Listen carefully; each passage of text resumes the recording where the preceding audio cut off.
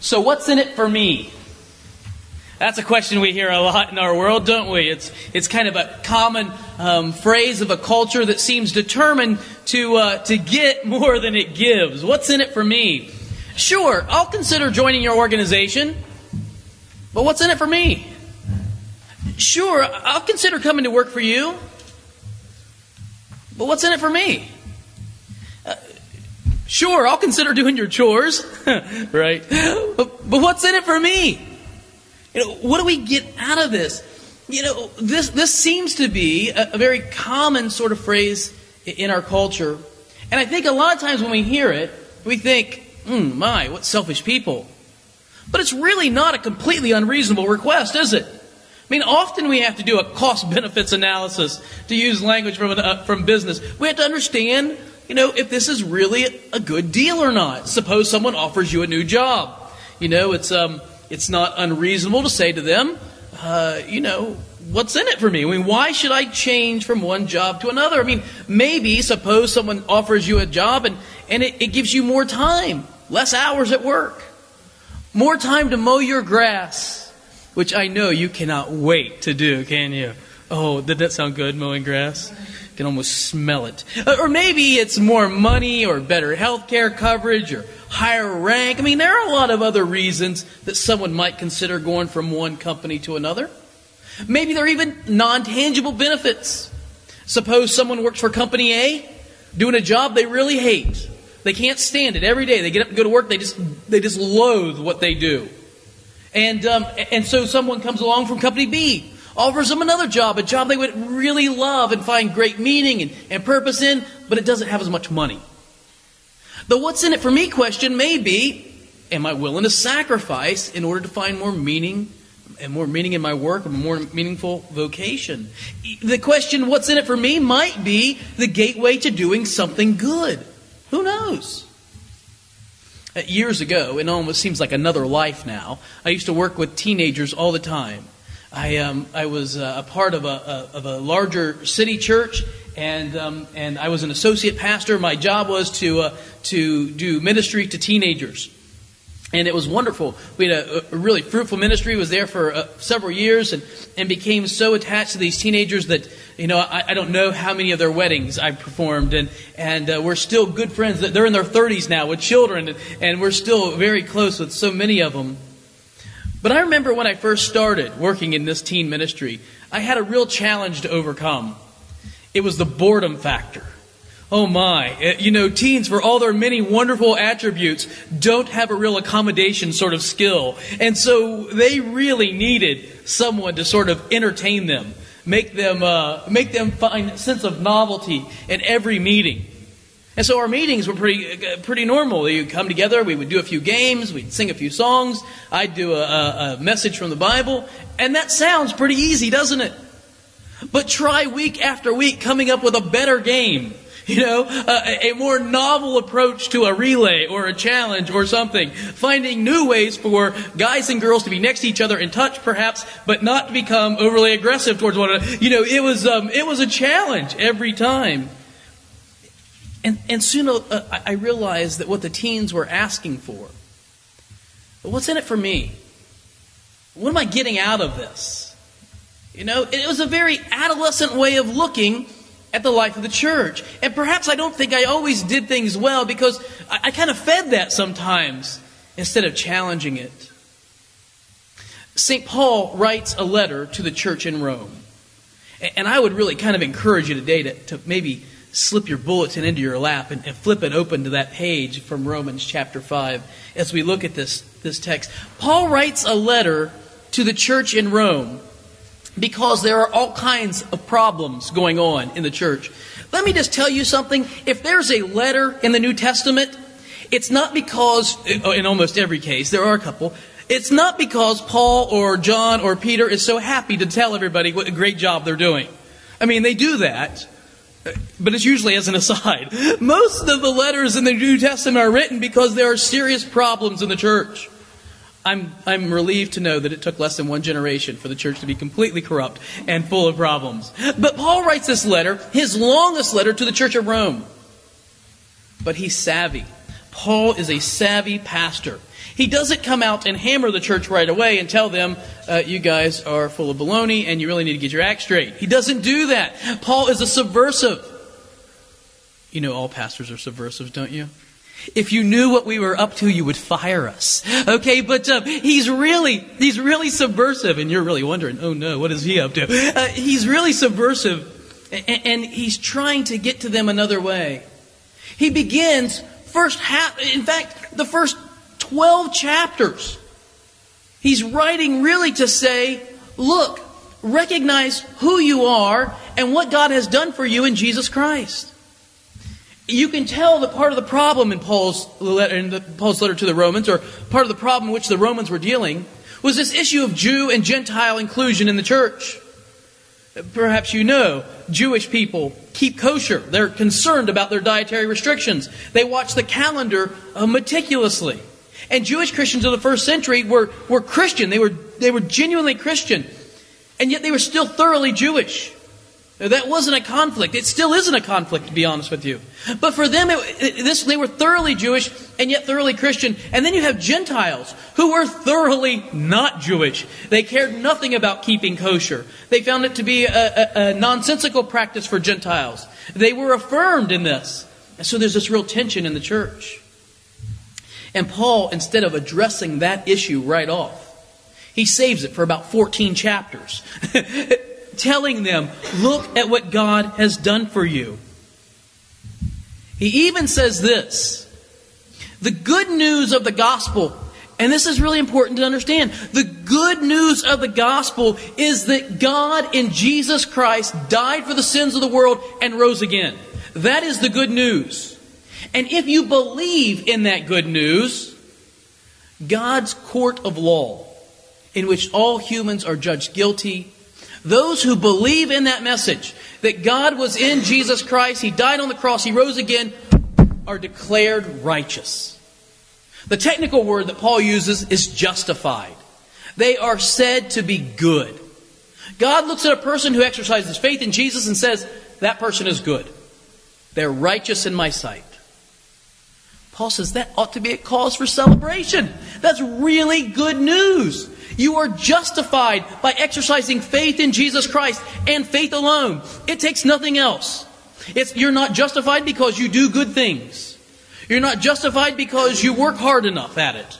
You're not justified because you wear the right clothes or say the right words or use the right language or pray in the right way. It's not even because of what version of the Bible you use or whether you like the Book of Common Prayer or not. 1928, 79, I don't care what you like. None of that really matters. You know what matters? Do you have faith in Jesus Christ? That He died and rose again. And I think died and rose again as a part of one whole formula. That makes us good in God's sight. Well, fantastic. Once I believe that, what's in it for me? Oh, you know the benefits of heaven, right? Pie in the sky and the sweet by and by, you know that? But not that. Paul doesn't say, read chapter 5. He holds off on that. The word heaven doesn't appear. Because, therefore, since we have been justified by faith, that's how he says it, right? Look down for just a second. Don't look down for a long time. Just say, therefore, since we have been justified, because we have already been justified by faith. I want to give you just a few things. There are too many. I want to stay here all day and just hammer on this text, but I know you don't. So I'm going to give you just a few. We have, number one, peace with God. Paul's predicate, the very first thing he assumes is every person, man, woman, child, every person who has ever lived since Adam and Eve have been born with the same problem. We are all at war with God. We are born into this world, sweet little babies, already at war with God. And our whole lives, that's what we do. We fight, we war, we're enemies with God. We want God's job. We want to be in charge of ourselves. We can do just fine without you, thank you very much, we would say. We're at war. I think different kinds of war. There are cold wars and hot wars, aren't there? Even in our regular world. We have, for 10 years, lived with a hot war. Tanks and planes and bombs. When you lob bombs at one another and they lob them back, that's called a hot war. You're actually using guns. You're aggressively at war with one another. Go to the bookstore. God is Not Great, Christopher Hitchens. The God Delusion, Richard Dawkins. That's what I call hot war. Enmity with God. They are just, we're going to go after God. Don't you find it, just as an aside, a little ironic that so much ink is spilled on someone who doesn't exist? I think it's kind of funny. But here they are, lobbing bombs at God. But there's a lot of Cold War going on too, isn't there? Indifference towards God. And not spending a lot of time thinking about God. Organizing our lives as if God doesn't exist. Sure, not writing books, not out attacking the identity of God, but at the same time, very much at war with God. Paul says, when you believe that God in Jesus Christ died and rose again for you, He did this for you, you are justified. And the very first thing that happens is that you're at peace with God. No more war. No more fighting. You're on the same side. You're friends with God. And that is really good news, isn't it? But he goes on, not just are we friends with God. Notice, look at verse 2. Look at it down. Is the number in there? Through Him, that is through Christ. Look at the second part of this. We have also obtained access by faith into this grace in which we stand. Whew, that's a mouthful, isn't it? We have obtained access. If I could have you underline just a few words, if you had a pen with you, I would tell you to do this. You don't have to dig a pen out. But if you had one, here's what I would tell you to do. Underline obtained access. Maybe do it in your mind.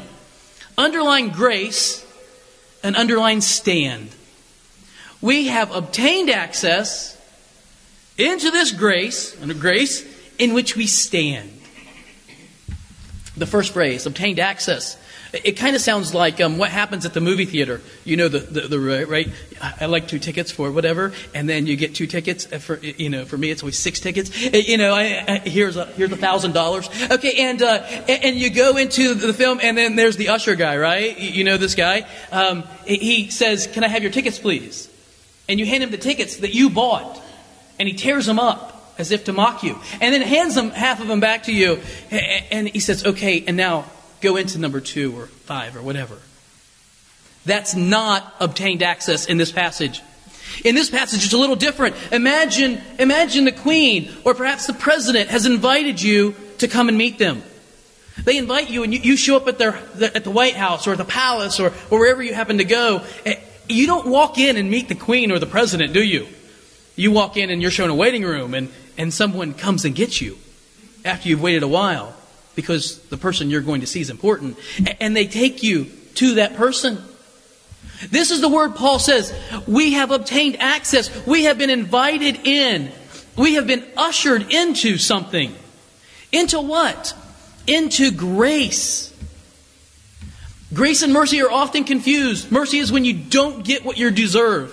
It's when the governor says, "I signed a pardon, you're free to go," even though you deserve to be punished. That's mercy. Grace is not like that. Grace comes from the word gift. This is when God or someone gives you something that you don't deserve. You know how it goes on your birthday, right? Your friend shows up at the door, knock on the door, and you go and you open the door, and there they stand with this big giant package. It's got a big bow on it. It's wrapped in foil wrapping paper. And they just stand there and you eventually let them in, right? And they're standing there holding this gift. You see this. It's happened, right? And they're holding this gift and you're trying not to look at this gift, even though it's your birthday and you know it's for you, right? And you're looking around it like you're not looking at the gift, and they stick it out there and you say, "Oh, is that for me?" And they say, "Yes, of course it's for you, silly, right? It's your birthday. This is for you." And what do you say? You shouldn't have. That's exactly what you say. Of course you shouldn't have. If they should have, it would have been payment. It's a gift. You don't deserve it. We have been ushered into something we don't deserve. What is it? Salvation. And more than that even, it's the ability to stand. This is about security. You have been ushered into a secure relationship with the Almighty. You're at peace with Him, and you have access to Him, and you stand secure before Him. Listen, None of your children probably wake up and worry about whether they're going to stay in your family that day. No matter what they do, they're still going to be part of the family. Oh, you're right. They can do something to which they'll actually get you to say, you're out of the family for a while until you change your... That can happen. But that's an extreme case, isn't it? It's the exception that proves the rule. We stand firm before God not because we deserve it, but because it's a gift given to us. Every day we can face the Almighty and not be afraid. We're at peace with Him, and He welcomes us in and causes us to stand secure in His presence. Oh, there's so much more, but I got to get one more. Not only do we have peace with God, and not only are we able to stand secure before the Almighty, but He also says this. Look at verse 3. You're not going to believe this. This guy has gone absolutely stark raving mad. St. Paul must be a madman. Because he says, at least this is the way I read it in my English version, and I read it in Greek, it's the same way. We rejoice in our sufferings. Who does that?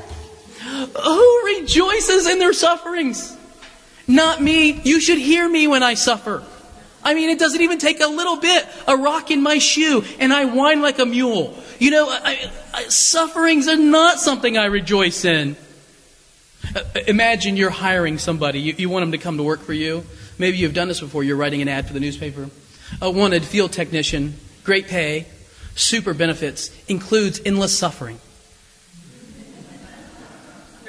Do you expect a lot of replies from that job?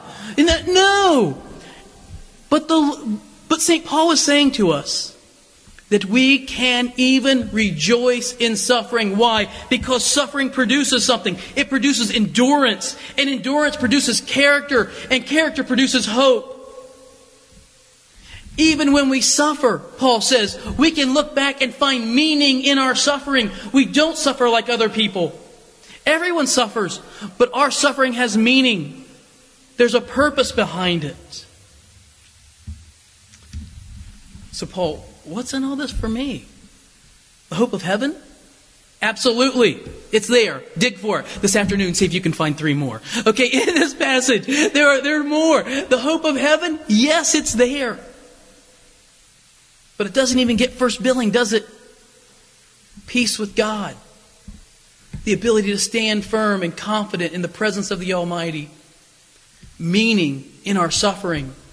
Because we believe in Jesus Christ, our life is different now, today. It is very different here. We are already, this very moment, living in kingdom reality.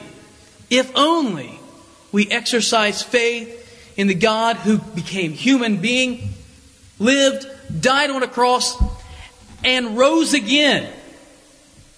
Believe that. Have faith in that reality, that God has done that for you. You're at peace with God. You have power to stand before the Almighty. And your life has real meaning, even when you suffer. Amen.